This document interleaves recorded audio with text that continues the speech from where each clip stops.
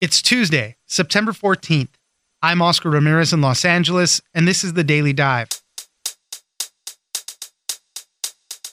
The first trial in the Varsity Blues college admissions cheating scandal has kicked off.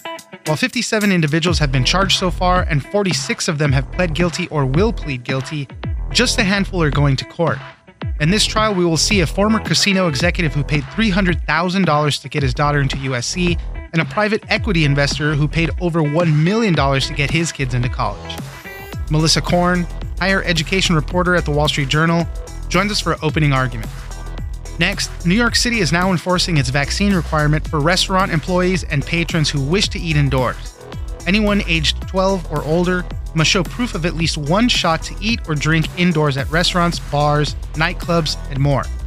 Heather Haddon, restaurants reporter at the Wall Street Journal, joins us for how businesses and customers are divided over this new enforcement.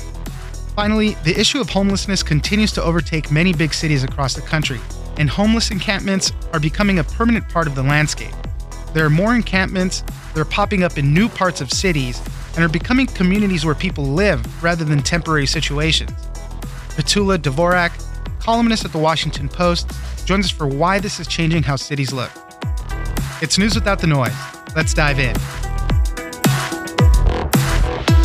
The scheme, they didn't know that they were allegedly part of this alleged conspiracy. They were taken advantage of, and that they didn't even know about these fake athletic profiles that Singer's team created for many clients. Joining us now is Melissa Korn, higher education reporter at the Wall Street Journal and co-author of Unacceptable, Privilege, Deceit, and the Making of the College Admission Scandal.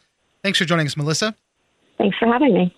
Well, that's exactly what we're going to talk about, the college admission scandal, the first trial that got underway in all of this. We've talked about this for a lot of time already. Prosecutors charged 57 individuals in connection with the college admission scandal, 46 defendants. These are Hollywood TV stars, business titans, coaches, test proctors, everybody who was involved in this. About 46 of them have already pled guilty or agreed to plead guilty. So these are the first holdout, the big holdouts that wanted to challenge this whole thing. Melissa, you were in court for opening statements. Who is involved in this trial and how did it go? So we had day one today, which was pretty exciting. We've been waiting for this for about 2.5 years. The trial got pushed back quite a bit. So we have two parents on trial right now, and their defense attorneys and the prosecutors set forth two very different versions of what these payments were all about, whether it was a quid pro quo, a bribe to Rick Singer, this college counselor, and university coaches and others, or it was, a legitimate donation and these families were just being generous and maybe it would help their kid, but there was no sure guarantee. So we had Gamal Abdelaziz. He's a former Wynn Resorts executive. I think he paid $300,000 to help get his daughter into USC as a basketball recruit. And then we have John Wilson. He's a private equity investor. He had a few kids that Rick Singer helped him. I think he paid over $1 million for these arrangements. John Wilson worked with Rick Singer for a son who got into USC and then for his twin daughters a few years later. So obviously, we've heard all the stories and how they paid exorbitant amount of sums. I think overall it was about $25 million that Rick Singer funneled through one of his charities or something to help get all of this stuff done. So how did opening arguments go? What did the defense, what kind of angle were they trying to work with all of this? The defense lawyers, who are former federal prosecutors, they're kind of top of their game folks. These people aren't messing around with who they got as their lawyers. They tried to frame it as their clients being duped by a con man, that Rick Singer stole money from them, that he was a smooth talker who bamboozled them and, manipulated them. They didn't quite understand the extent of the scheme. They didn't know that they were allegedly part of this alleged conspiracy. They were taken advantage of, and that they didn't even know about these fake athletic profiles that Singer's team created for many clients. So that's a big part of their argument. They're also trying to make clear that Rick Singer is a liar and a con man, and it's hard to trust whatever he says. He's not going to be speaking at the trial, but there's a bunch of audio recordings, which we started to get to hear today. we've seen some transcripts, but here we're listening to these conversations between Rick Singer and clients, which is pretty exciting to hear. And on that note, the reason why we have those recordings is because Rick Singer started cooperating with the authorities once he saw everything was going down. So he was recording conversations that he was having with certain parents. That's where this audio is coming from, which is, like you said, exciting to hear because we get to hear it from them. One of the things that you mentioned in one of your articles that defense might be doing is a defense known as pure legal impossibility, this tactic that they want to use. How would that figure into this? The defense attorneys are trying a number of tactics, or they've hinted at a number of tactics. So this one, the pure legal impossibility, essentially means that this alleged fraud wasn't illegal because these payments, even if they were intended as bribes, didn't deprive USC of the honest work of its employees. Essentially, these payments were fulfilling what these USC employees thought was their duty, to fundraise for the school. And that's a big part of the defense argument, that USC was, as one of the lawyers put it today, a fundraising machine. Fundraising was just so core to the jobs of everybody there that they weren't making USC the victim here. They were raising money for USC. As I mentioned earlier, 46 defendants have already pled or agreed to plead guilty. If they're over here trying to fight it, they're high-profile businessmen, and they're saying that they got duped. Other people already pled guilty to this. How does that figure into it? And then the prosecution, how did their opening arguments go? There's some limit to what the prosecutors can bring in regarding the other parents, but part of their argument is that this was a conspiracy, and it doesn't matter if these guys knew the others who pleaded guilty. They were all part of the same scheme. So one of those people who pleaded guilty, Bruce Isaacson, agreed to cooperate with prosecutors, and he testified today. He was the government's first witness, and he'll be on the stand again tomorrow. But, the prosecutors are trying to lay this out as this absolutely was a conspiracy. The parents didn't necessarily run it and make every decision, but they were involved in it and they knew about it, and they can't proclaim ignorance or innocence there. The prosecutors also today tried to kind of get out ahead of one of the defense arguments about Rick Singer, and an assistant U.S. attorney making the opening statement said that, yes, Rick Singer's a liar. He told people lots of falsehoods. He even kind of messed around after he was caught by the feds and lied to them and deleted text messages. Like, he's not a Boy Scout, but he was very clear about one thing. He was very clear about what the payments were being used for. And that's the prosecutor saying that just saying that Rick Singer was a liar and a con man isn't enough of a defense. So we'll see, obviously, if a jury buys that. Melissa Korn, higher education reporter at the Wall Street Journal and co-author of Unacceptable, Privilege, Deceit, and the Making of the College Admission Scandal. Thank you very much for joining us. Thank you.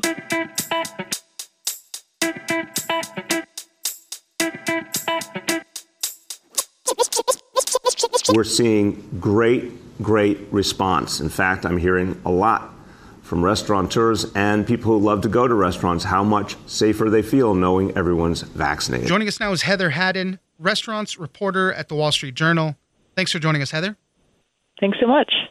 Starting this week on Monday in New York City, they're going to begin enforcing the vaccine requirements for restaurants, for people that are going to eat at the restaurants and also the employees there. There's other cities across the country that are doing similar things. San Francisco requires you to have a shot to eat indoors, but in New York City, like I said, they just started to mandate this. So, Heather, help us walk through what we're seeing, who needs to have proof of their shot, and then how is it going to be enforced? Yeah, in New York City, anyone who's age 12 and above to dine inside a restaurant needs to have proof of vaccination. It's not enough in New York City to have a negative COVID test. They actually need to have proof that they've had one shot of the vaccine. So people can bring a copy of their card. They can bring one of the city or state apps where you can load in your proof, and then you also need to have an ID. So you need to have driver's license, passport, or office or school ID proving that it's actually you, and you need to present that to the restaurant to be able to actually dine inside. Yeah, this is going to apply at restaurants, bars, nightclubs, hotels, food courts, malls, pretty much everywhere. Is it enough to have a picture of, let's say, your vaccine card? Because I know in some places you can just carry around a picture. That's fine. Does it have to be the actual card or one of these approved apps, or will that picture just work?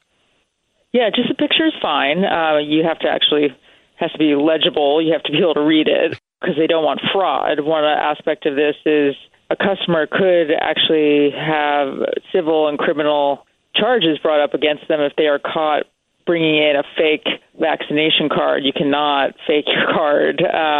That's a serious offense. So that's why the ID, that's why, a legible copy of your card or one of these apps where you've loaded it up already and it's all ready to go. So these establishments can face fines up to $1,000 for a first violation, and then things will escalate after that. Who's going to be doing the enforcement on the restaurants themselves?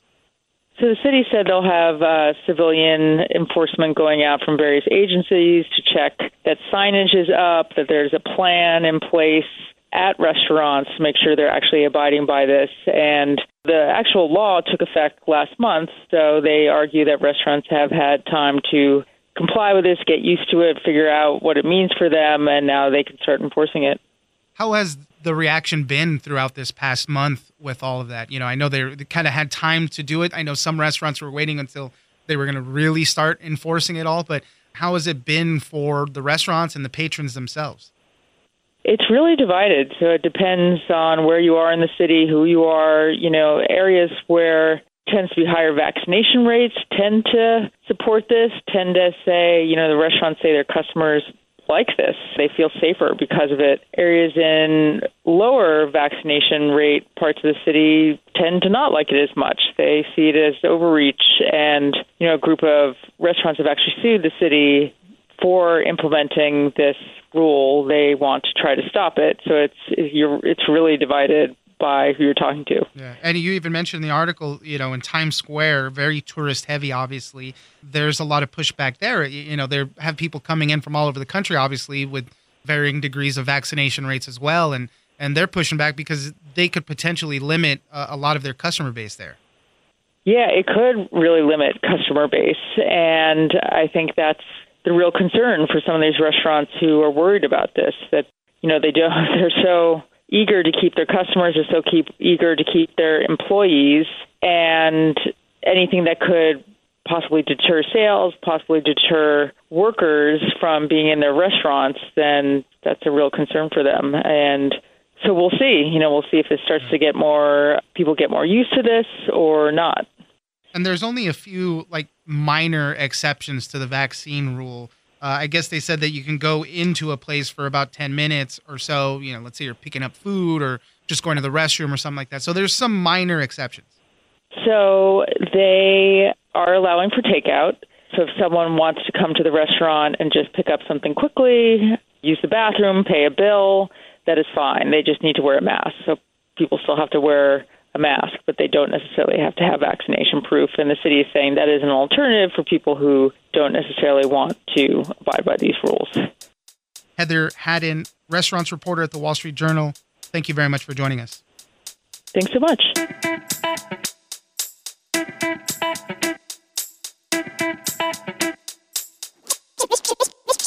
It's interesting and a little bit charming in seeing how they're surviving and creating communities, but it's really tragic because it shows that there's still no way for people to get unconditional housing in these areas. Joining us now is Petula Dvorak, columnist at The Washington Post.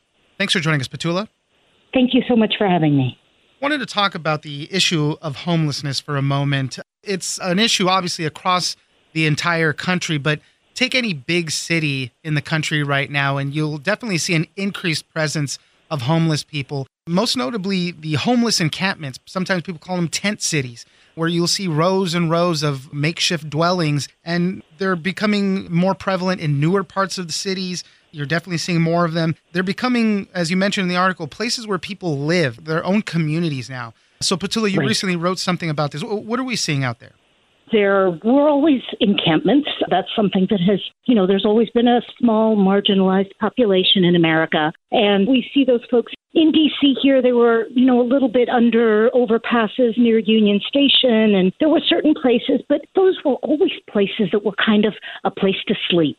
Tents zipped up during the day. Now I feel there's, like you said, sprawling communities There's one encampment that's really grown in Georgetown, which is near the Kennedy Center. You can assume just from those two words that it's not an area necessarily known for hosting encampments, where I saw a guy had a dining room table with seating for 6, upholstered dining chairs, a Queen Anne dresser that he had positioned just so outside the tent, ping pong tables, grills. Folks are living and creating these small cities. There are mayors in each of these encampments. It's interesting and a little bit charming in seeing how they're surviving and creating communities, but it's really tragic because it shows that there's still no way for people to get unconditional housing in these areas. As you mentioned, I live in Los Angeles, so I see a lot of this. One of the most notable ones that I always see, it's about a homeless encampment about a quarter block long. It's right on the main street, and it could just be decorations, but it's lined with flags of many different countries. It almost looks like it's a mini UN there. That's kind of what I think every time I see it, and we're seeing that in a lot of places. So why are we seeing this happening? Because we're seeing a lot of politicians, a lot of local officials throwing a lot of money at this, trying to create housing, but why are we seeing more of this?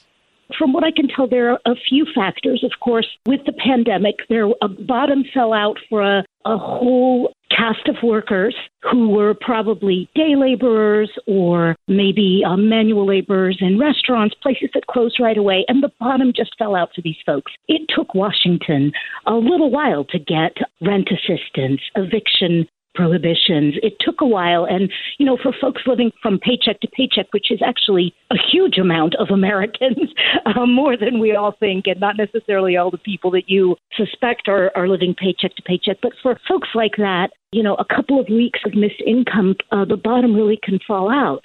2, a huge population of homeless folks are actually more like houseless folks. And they couch surf from family to family, friends to friends. That's a really huge population here in D.C. That's not necessarily the chronic homeless that you see panhandling on the street, but they're folks with jobs. The bottom fell out for a lot of those folks because the people who hosted them no longer did, thanks to quarantining and the pandemic. Another thing we saw here, we had at least 500 cases within a few of the shelters here of COVID-19 positive tests. And just the first couple of weeks when I went around some of the soup kitchens, folks said, I'm not going in the shelter. It's too dangerous. Yeah. That's an incubator. I'm more comfortable outside. Right. I mean, the open air, I guess, does kind of provide for that a little bit more of a safety in that sense. But, so what happens with the political chatter surrounding this? Because it is a very complicated issue. I mean, we can't diminish that. It's so hard. But in Venice Beach, California, right, there was a huge problem with this, a bunch of tents all over the place, a bunch of outcry from business owners right there on the Venice boardwalk. Right. And it mobilized a lot of people. There was, a months-long outreach by police, park rangers, and other people. They provided a lot of people with housing. They moved them out, and they cleaned it up for a moment, right? So what happens on the other end of this, the political chatter? How is it being approached that way? The thing I always hear is from folks is it's a problem with Democrat-run cities. It's a Democratic political problem because all of the cities with Democratic mayors have this, but it's not true. I went point by point and found a lot of cities with Republican mayors. Oklahoma City, Miami, Fort Worth are having the same problems. Some of the mayors will say no tolerance, let's get rid of the encampments. That wasn't so easy because the CDC asked mayors not to disband those encampments because that in a lot of cases would spread. If anyone was COVID positive, a lot of these encampments had healthcare workers who were keeping track of each of those folks. And if they disbanded those encampments, they'd lose track of them. So that was a difficult point. But to your greater point, folks don't like them. You don't have to be political, kind-hearted, or ideological one way or the other to be disturbed by seeing people living out on the street. And so it's a mixed bag because some folks really just want to get rid of them for their property values, and some folks see the horror in communities of people living without proper shelter. So how to get rid of it, it's a difficult thing, and it's got to be a nationwide effort, I think. Petula Dvorak, columnist at The Washington Post, thank you very much for joining us. Thank you so much for having me. It's an important issue, and I really appreciate you taking it on.